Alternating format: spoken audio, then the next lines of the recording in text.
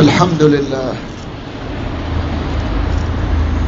الحمد لله الذي هدانا سبلنا الحمد لله الذي هدانا صراطا مستقيما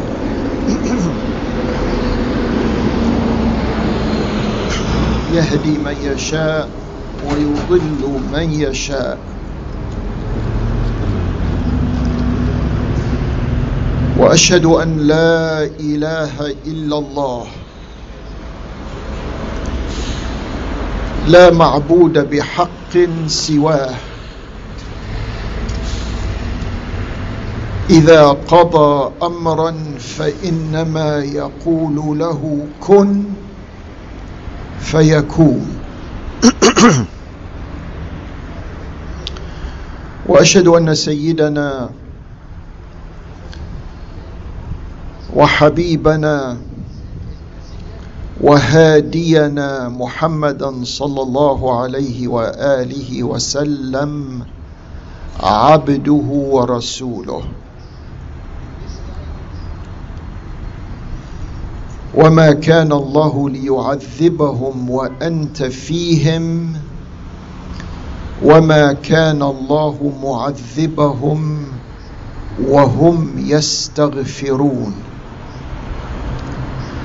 من يطع الله ورسوله وأولي الأمر من المؤمنين فلا مضل له ومن يعص الله ورسوله وأولي الأمر من المؤمنين فلا هادي له.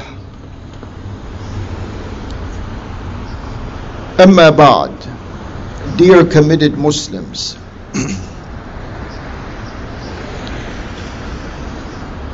there is one issue that is looked upon, not very much thought through, but looked upon from different angles by different people at different times on different occasions. And that issue or that question is, obviously we are living today, I'm talking about the Muslims in the world, are living today probably in the worst chapter of their history so far. We are at the bottom of the bottom. There's nothing wrong with clarifying this issue. Let's not fool ourselves and say we are on top of everything and doing very well when all of these wars and this bloodshed and this breakdown of communication between and among different Muslims. So we are in a pathetic condition. We have to confess. We have to look at reality and say, well, this is where we are as a whole. So the question becomes, how did all of this begin? Why have we reached the abyss when we were at the top? When did all of this begin? How did all of this begin? Some people, Muslims, as I said, their notions, they really haven't thought through this as is required, but they've inherited some information, and some of them say, well, actually this began when Muslims lost control of their own destiny, of their own affairs. And that was when Muslims ceased to have a government that they can call their own. Okay, that's a general statement, but when did all of this begin? Did it begin in 1924 when the Ottoman Sultanate no longer existed, as some individuals would say? Or did it begin before that? When the Muslims when the Muslims had multiple governments and authorities. There was a government in Egypt that had nothing to do with the government in Baghdad, that had nothing to do with the government in Far East Asia, that had nothing to do with the government in Morocco. When the spread of these numerous authorities began, that's when we began to have our problems. This is what some people say.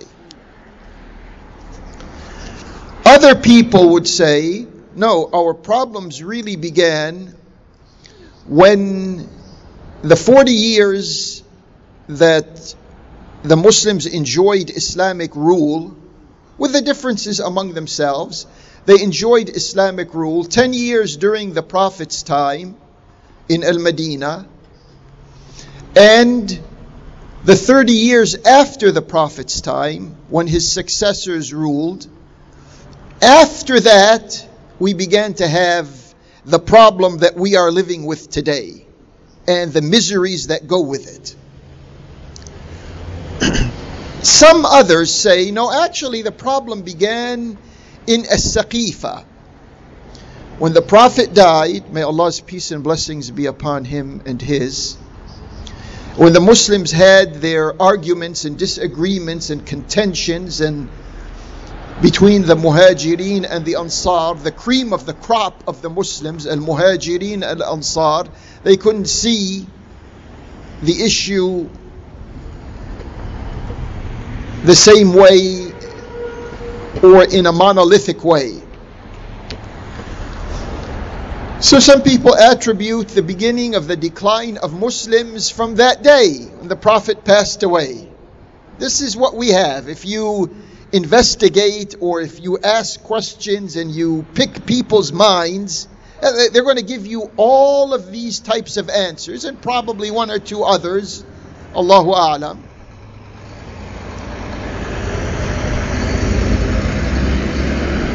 I would like to say these are partial answers to a sequence of events. None of these are totally wrong. When someone is telling you what the type of answers they're trying to trace, where's the root of the problem, and they give you the type of answers that I just expressed, they are partially right. They're not totally wrong, no. But there's another way of looking at this to understand it in the larger scope of things. The problem existed during the time when the Prophet alayhi wa alihi salatu wassalam was alive. The problem, the cumulative problem that we have today had its beginnings in the lifetime of Allah's Prophet. That's where the issue began. And we don't have the time and the luxury right now of referring ourselves to, there's two surahs in the Quran that dwell on the origins of this problem. In particular, two surahs. Surah Al-Ma'idah and Surah Bara'ah or At-Tawbah. Al-Ma'idah was the last surah that was revealed. And the surah before the last surah that was revealed was Surah At-Tawbah, Bara'ah. These two finalizing surahs of revelation shed light on the context of the Muslims or Islamic society during the time of Allah's Prophet. And because we don't have time to go through the whole range of ayat, I will quote one ayah, ayah 47 in Surah At-Tawbah, and the ayah says, لو خرجوا فيكم ما زادوكم إلا خبالا ولا أوضعوا خلالكم يبغونكم الفتنة وفيكم سماعون لهم والله عليم بالظالمين. This ayah is saying that you, all of you committed Muslims, among you there are some of these people who are with you. They are praying in the masajid with you. They are fasting Ramadan with you.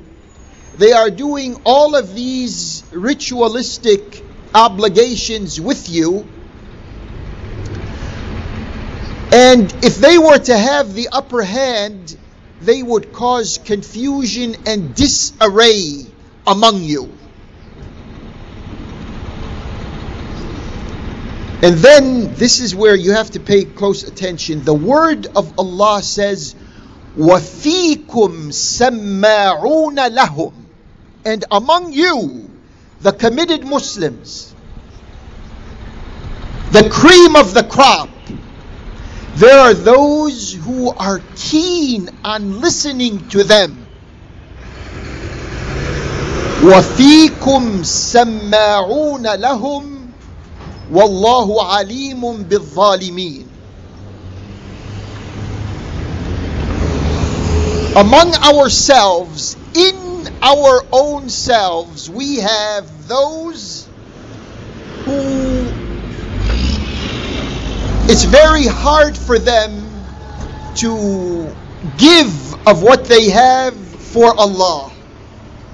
It's hard for them to sacrifice. It's hard for them to struggle. It's hard for them to prove their iman. Okay, that's to be expected.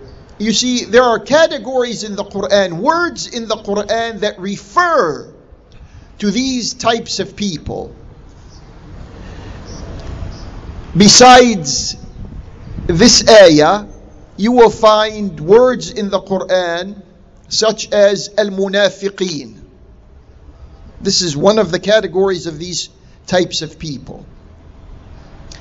You will find another word in the Quran that says fi qulubihim marad. In their hearts there is a disease. And there is al-murjifeen, and there is al-a'rab. And there are other key terminologies in the Quran that refer to this class of people among us, with us, within us. And we read these ayat and we just travel by them as if we're not learning anything. There's another ayah in Surah Al-Ma'idah. This ayah is number 41. It says, Ya ayyuha rasul. Allah subhanahu wa ta'ala is speaking to his beloved prophet and saying, O apostle, لا يحزنك الذين يسارعون في الكفر. Don't feel bad. Don't be saddened. Don't be depressed by those who rush towards al-kufr. من الذين قالوا آمنا بأفواههم ولم تؤمن قلوبهم. From those types of people that they say, we are mu'mineen. آمنا بالله. They say one thing and then in practice, or they give the impression with their tongues that they are going in one direction, but in practice they are going in the opposite direction. وَمِنَ الَّذِينَ هَادُوا. Allah is saying to his dear prophet, and don't be upset or distressed or under pressure. Don't feel that you're under pressure. because of الَّذِينَ هَادُوا. This is in reference to, if we would take today's words and place it in that time, the Zionist Jews. Don't feel, under stress because of what they are doing. سَمَّاعُونَ لِلْكَذِبِ. Remember the ayah سَمَّاعُونَ لِلْكَذِبِ in Surah At-Tawbah? Well, here in Surah Al-Ma'idah, we encounter the same words and the same description. سَمَّاعُونَ لِلْكَذِبِ. Those who say آمَنَّا, and they claim that their iman is superior to everyone else. You can identify them in your own context, in your own contacts. سَمَّاعُونَ لِلْكَذِبِ. They are keen on listening to fabrications and lies. How much fabrications and lies do we have in today's world? You turn on the TV, you listen to commentators, you read the press, you do whatever you do, and then you're listening, most of what you're listening to are lies that come from power centers, people who have military power and they have financial power. It's easy to identify where all of this is coming from. سَمَّاعُونَ لِقَوْمٍ آخَرِينَ. These people remember, we are speaking about Muslims in the time of Allah's Prophet.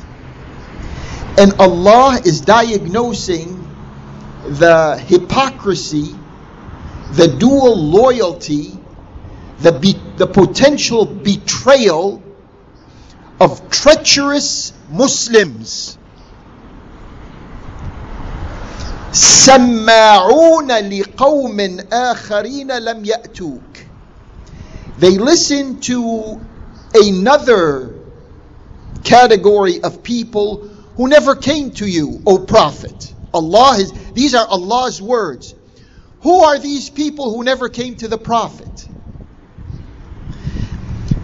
This ayah and these words are in reference in that time to the superpowers, people who had military strength, structures, governments, military strength, and financial wherewithal. And as concerns the development of Islamic history after our Prophet's time, it turns out that some of the deleted history that we need to work on is these people who were in the Prophet's time, who Allah is exposing in these ayat, they had connections with the Byzantines. That's like in today's world having connections with the USA. One of the chapters of history that much effort has gone into trying to bury it, delete it, is the fact that Abu Sufyan met with Heraclius. Abu Sufyan, the chieftain in Mecca, meets with Heraclius, the Roman governor of the Levant. And we know, some of us at least, reading some of our history, know that the Umayyad family,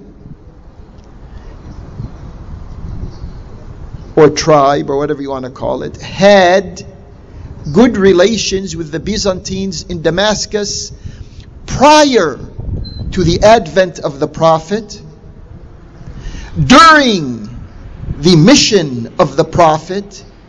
And here's where it gets muddy, and not many Muslims are aware of it. And after Allah's Prophet passes on, that connection was there. That's why this ayah is saying, سَمَّاعُونَ لِقَوْمٍ آخَرِينَ. Among you Muslims who are living with the Prophet and praying with the Prophet and doing the rituals of the Prophet, you are listening to other people. Samma'un, and samma'un is an emphatic noun, which means you are keen on listening to other people. سماعون لقوم آخرين. And there was what you may call an ambassador. In those days, the ambassador didn't mean what it means today. Ambassador was a person of contact between Quraysh on one side and the Byzantines on the other side. And that person's name is Qutbah. Why is this vital, important information? Why is it absent from our minds? When we pose the question, why are we in the condition that we are in today? Why are we at the bottom of the world? And then we begin to entertain partial answers to the question. Oh, this is because, there's no longer Ottoman Sultanate, or there's no longer a central authority, or there's no longer Al-Khilafa Al-Rashida, or there's no Imam leading the Muslims. All of these, as I said, are not totally wrong. There's legitimacy to these types of answers, but they are partial answers that don't go to the root of the problem, and the root of the problem began in the time of our Prophet and continued after the time of our Prophet. We know that Al-Ghasasina, there were some Arabian tribes that lived in what is today Jordan and Palestine and northern Arabia, called Al-Ghasasina. Al-Manadhira were like the proxies of the Persian Empire, and Al-Ghasasina were the proxies of the Byzantine Empire.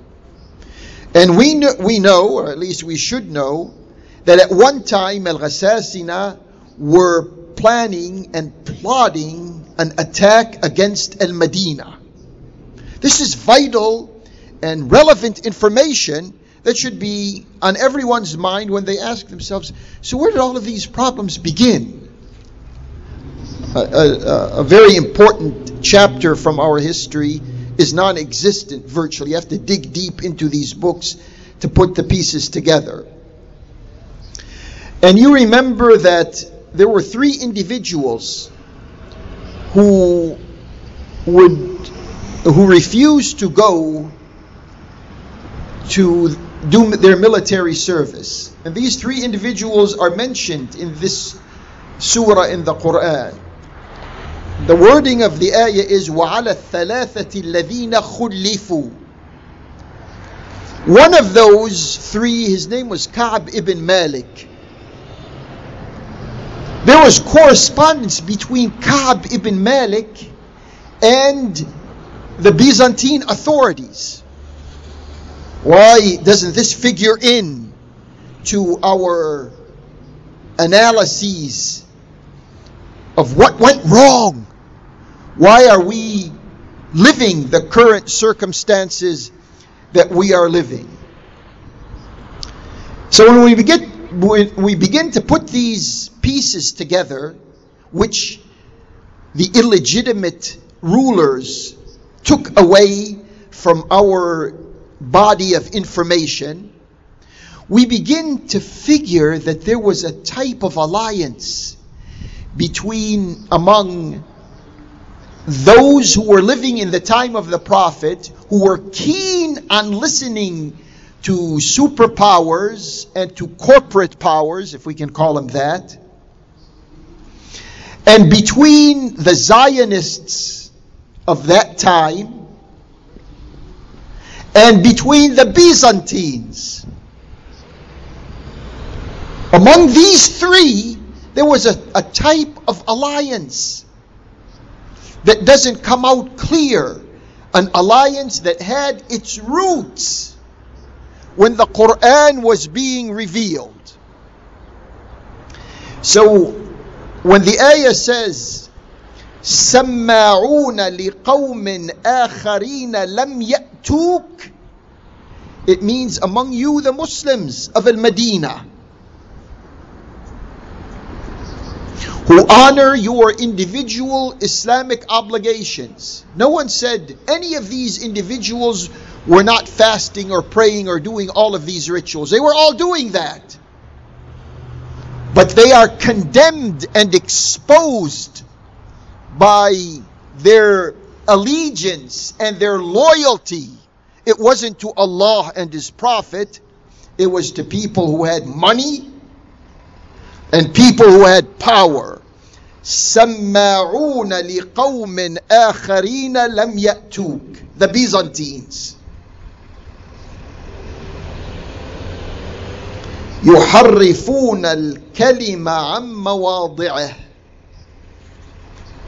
What they do is they change the meanings of words to suit their own interests. Just like what is happening. We'll come to some of this in the second khutbah. Like what is happening in today's world. There are people who are samma'u, not only people, there are quote unquote scholars who are سماعون لقوم آخرين لم يأتوك. يحرفون الكلام من بعد مواضعه. يقولون إن أوتيتم هذا فخذوه. They'll say, if something is revealed and it coincides with your interests, you take it, you accept it. But if something is revealed that is not compatible with your interests, be cautious. Which means we're not going to necessarily accept what Allah is telling us if it conflicts with our interests. So the answer to the question, why are we where we are today? What happened to us? Where did all of this begin? We have a bitter pill to swallow. We have a painful concession to express. And that is, we are unable. I'm not saying all of us, I'm saying the overwhelming majority of us, or else we wouldn't be where we are today. What has happened to us is not a freakish thing that happened. What happened to us is because what we have done to ourselves.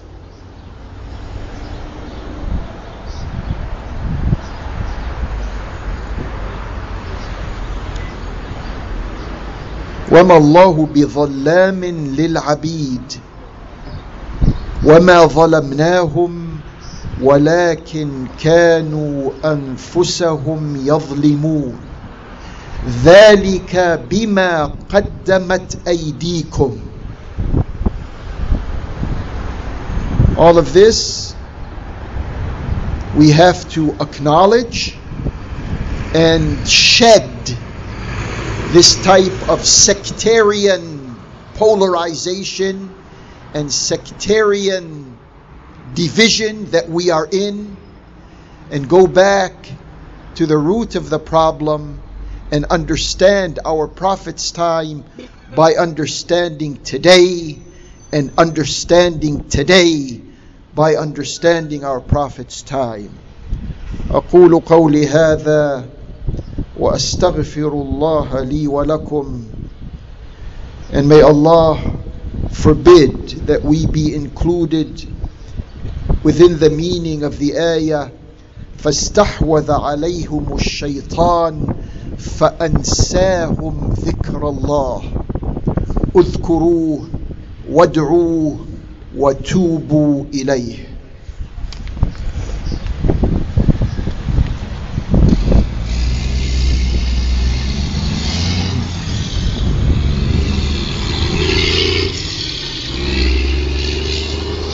الحمد لله بجميع المحامد على جميع النعم، وصلى الله وسلم على المبعوث خيرا ورحمة وهدى لكافة الأمم محمد النبي الأمي وعلى آله وصحبه وسلم. Dear committed brothers and sisters, now let's try to visit some of the real developments in our current space and time. We will take a look at those who are governing, controlling, misbehaving, and oppressing in the Arabian Peninsula. First and foremost among them are the rulers in Riyadh and Jeddah. They don't rule. Mind you, they don't rule from Mecca and Al-Medina. Has anyone ever asked themselves, why is it that when the Prophet was ruling, he didn't rule from Mecca? He never ruled from Mecca. There's a reason for that. Why did he rule from Al-Medina? When he had established an Islamic authority, an Islamic power base, in Al-Medina, in Al-Hijaz, in the Arabian Peninsula, he never moved the seat of power from Al-Medina to Mecca. He didn't do that. It is because of the information that you just heard of in the previous 30 minutes. That's why.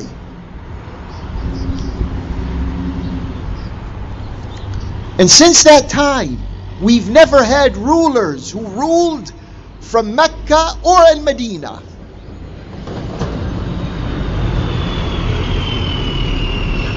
They ruled from Damascus. They ruled from Baghdad. They ruled from Cairo. They ruled from other countries and other regions and other cities, but never from Mecca and Al-Medina. Our goal, the goal of the Muslims the world over, is to see to it that we finish what the Prophet began. And if the Prophet, because of the necessities of those times, stayed in Al-Medina and did not move the seat of authority and power to Mecca, that responsibility is left to us. وَيَوْمَئِذٍ يَفْرَحُ الْمُؤْمِنُونَ بِنَصْرِ اللَّهِ.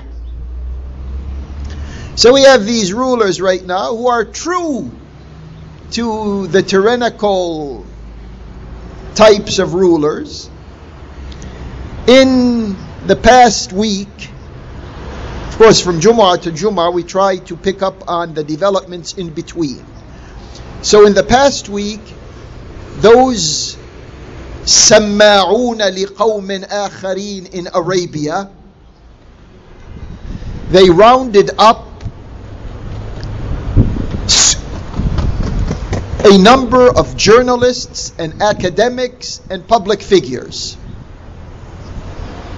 And then they said yesterday, or in the past 48 hours, they released 4 of them. One of them, his head was shaven.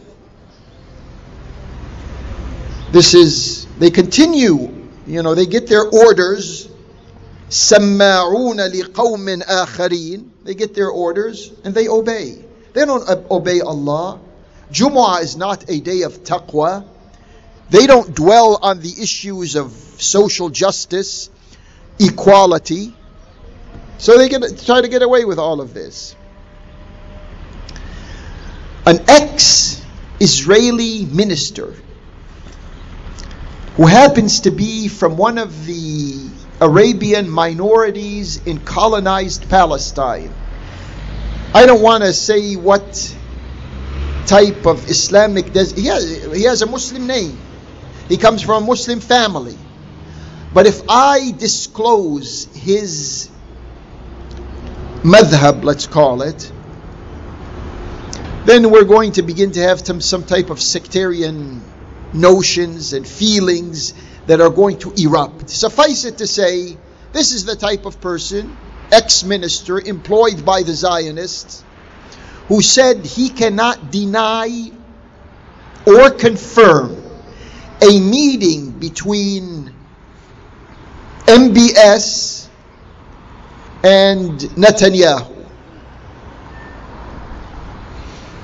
This is a diplomatic and a subtle way of beginning to disclose to the public what is going to become news items in the future.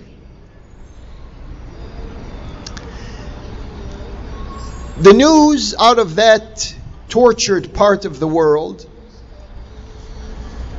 said that one of the scholars, Islamic scholars in Arabia, was supposed to have received his verdict from a court of law. They call it a court of law. It's their kangaroo court. This week, but we haven't heard anything yet. We don't know whether they passed a judgment against him and kept it secret, or whether they never convened the final court session to pass that legal judgment. We don't know. At least up until a few hours ago. In the past week, the Saudi regime has released, according to some news reports, 200 prisoners from Ansarullah.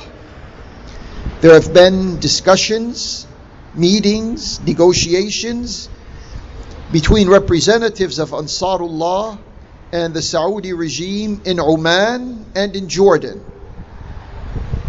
And as a result of that, it seems like the Saudi misrulers have convinced themselves, those who are making the decisions, that this war in Yemen is not winnable.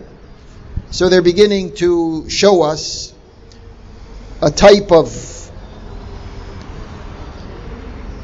defeat in what they are doing. They didn't release 200 Ansarullah members because of the kindness of their own heart and because of Islamic brotherhood and because of a higher moral value. No! It's because they are feeling that they've been defeated in their bones. And during the past few days, MBS goes on a surprise visit to the United Arab Emirates to discuss how to disentangle the Saudis from the Yemeni quagmire. MBS goes to the Emirates immediately after meeting with the American Chief of Staff, who was making his rounds in that area.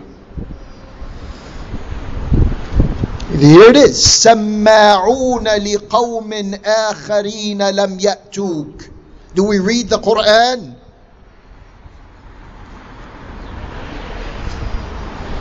And then in the past 24 hours, another news item comes along. There's two boxers, Andy Royce and Anthony Joshua.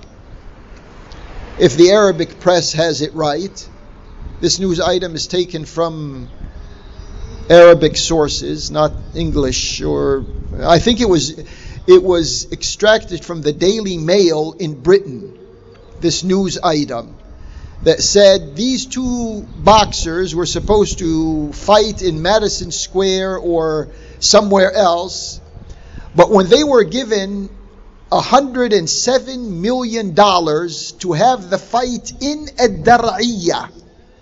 Ad-Dar'iyah is the birthplace of Wahhabism, not far from Riyadh, where a stadium was built specifically for sports events, a stadium that has the capacity of 15,000 viewers. سَمَّاعُونَ لِقَوْمٍ آخَرِينَ لَمْ يَأْتُوكَ. We are looking at them, except we can't see them through the lens of the Quran. And those Muslims, preachers and speakers who are supposed to know better and express better, they don't want to deal with these issues. And then we have Israel, that artificial, limping nation state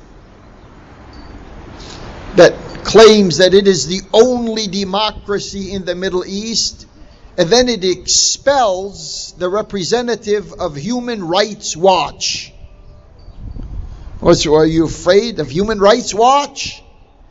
Have you noticed in the past few years there's no mention, especially during this administration here in Washington, there's no mention of Human Rights Watch, Amnesty International, and these types of organizations that used to foam and lather the news items about the violations of human rights. Why are they all of a sudden silent? If it wasn't for the tyranny of money and the tyranny of militaries. And then the Israeli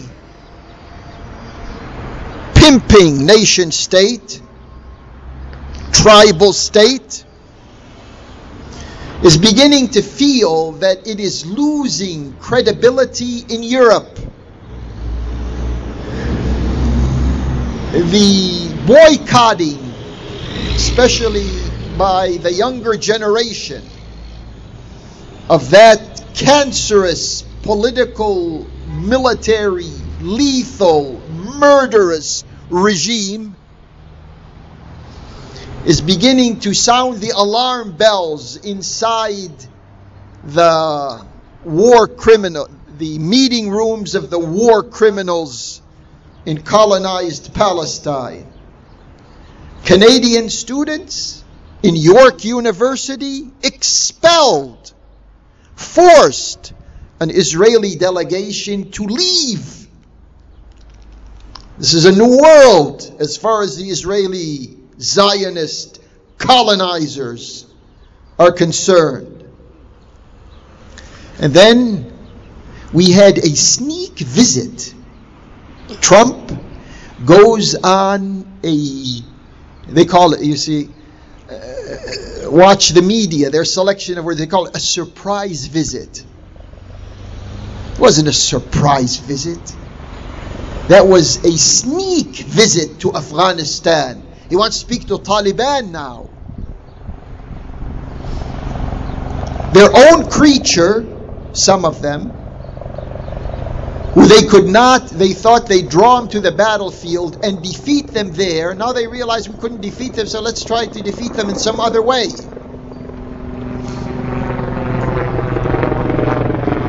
Then we have from two individuals who are billionaires from the United Arab Emirates. One of them, his name is Hussein Sajwani, who is a friend of the occupant of the, what are we going to call the White House now? The Red House? The Black House? And we don't, please don't take, the gender or the racial or any of the other stereotypical issues into consideration when we have nothing to do with any of that. This person, Trump's friend, he is acquiring what is called Roberto Cavalli Fashion House. And this is the one who opened what is called the Trump International Golf Club in Dubai in February 2017. As if we the Muslims are in good shape, we have extra cash, and someone who has that extra cash among us, he wants to go and acquire a fashion house in Italy or whatever it is. They belong to the same religion.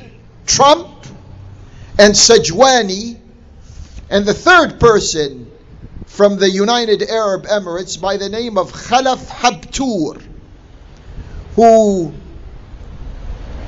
in the last couple of days said that the Gulf state should normalize. Says this publicly, and he says it with a wide mouth. The Gulf states like Kuwait and Qatar and Bahrain and United Arab Emirates and Saudi Arabia and Oman, they should normalize their relations with Israel. You see where all of this is coming from? Is it coming from a poor mustadaf person? Who's doing all of this? In the past week, scores of the Saudi troops and mercenaries on the borders of Yemen have either been killed or injured. This is something that we should pay attention to. This is Muslim blood that is flowing, and it is flowing because our minds are not functioning. You can see this by those who come and go by. They don't want an Islam that makes them think. They want an Islam that makes them feel comfortable inside with all of the injustice and oppression around. That's the type of Islam they want.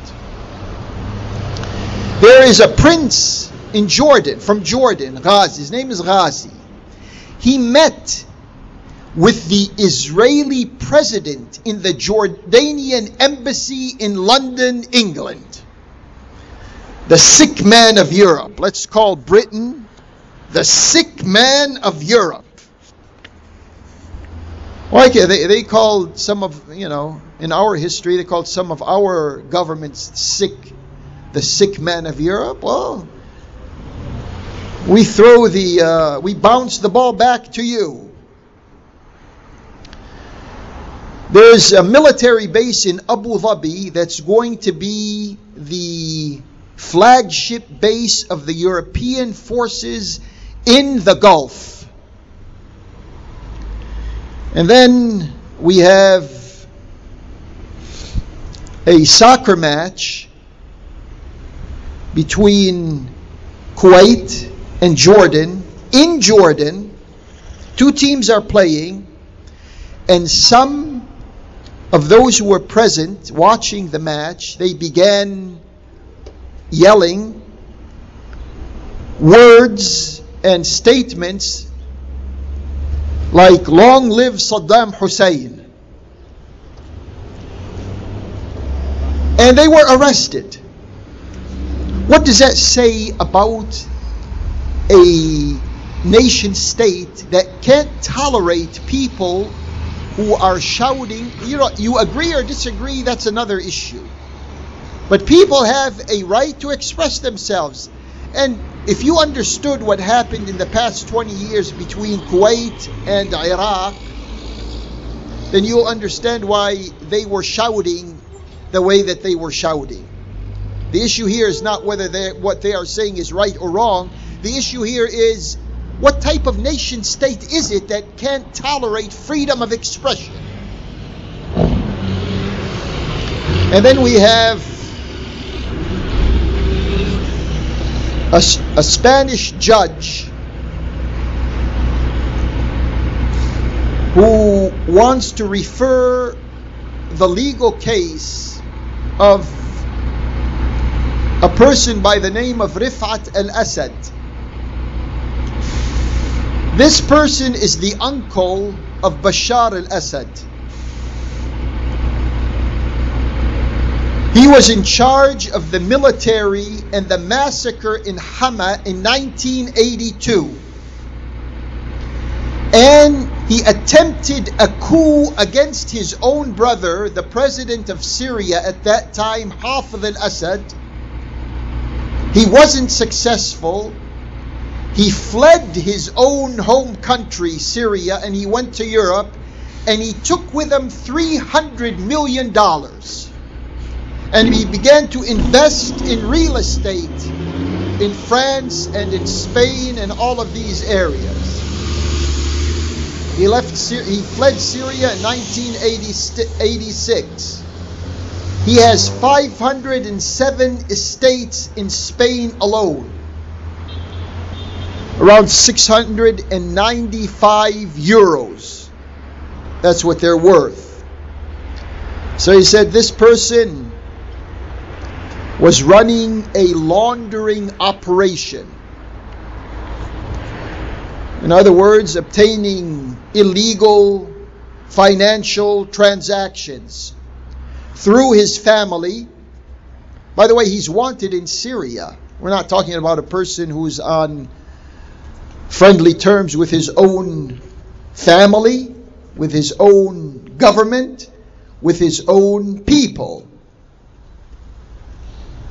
So he's running an operation using his 8 sons and 2 of his 4 wives.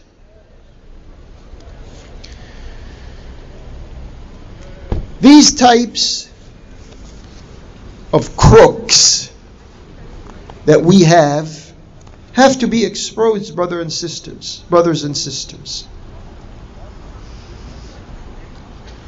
And the few voices that there are in the world who are trying to expose them, we hope these voices will be amplified, and Allah subhanahu wa ta'ala will show us that the enemies of today have over 14 centuries of roots and history.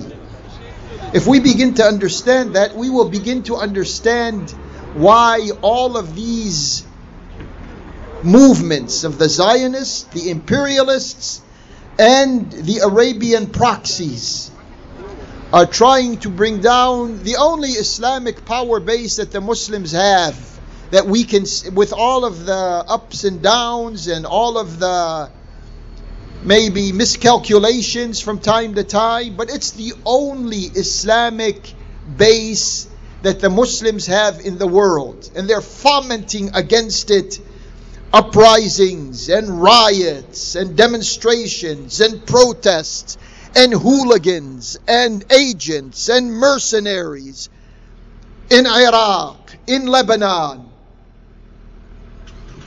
We can't see this because we refuse to speak our Quranic language and think with our Allah-given minds. Allahumma arina al-haqqa haqqan warzuqna ittiba'ah wa arina al-batila batilan warzuqna ijtinabah wa la taj'alhu multabisan alayna waj'alna lilmuttaqina imama. ربنا اغفر لنا ذنوبنا وإسرافنا في أمرنا وثبت أقدامنا وانصرنا على القوم الكافرين. ربنا أفرغ علينا صبرا وثبت أقدامنا وانصرنا على القوم الكافرين. ربنا أفرغ علينا صبرا وتوفنا مسلمين. ربنا لا تجعل في قلوبنا غلا للذين آمنوا ربنا إنك رؤوف رحيم. ربنا افتح بيننا وبين قومنا بالحق وأنت خير الفاتحين. ربنا صل على محمد وآله الطاهرين. بسم الله الرحمن الرحيم. والعصر إن الإنسان لفي خسر إلا الذين آمنوا وعملوا الصالحات وتواصوا بالحق وتواصوا بالصبر. ومن أظلم ممن منع مساجد الله أن يذكر فيها اسمه وسعى في خرابها أولئك ما كان لهم أن يدخلوها إلا خائفين لهم في الدنيا خزي ولهم في الآخرة عذاب عظيم. إن الله يأمر بالعدل والإحسان وإيتاء ذي القربى وينهى عن الفحشاء والمنكر والبغي يعظكم لعلكم تذكرون. وأقم الصلاة.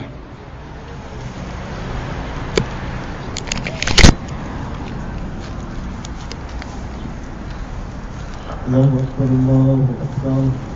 أشهد أن لا إله إلا الله. أشهد أن محمدا رسول الله. حي على الصلاة، حي على الفلاح.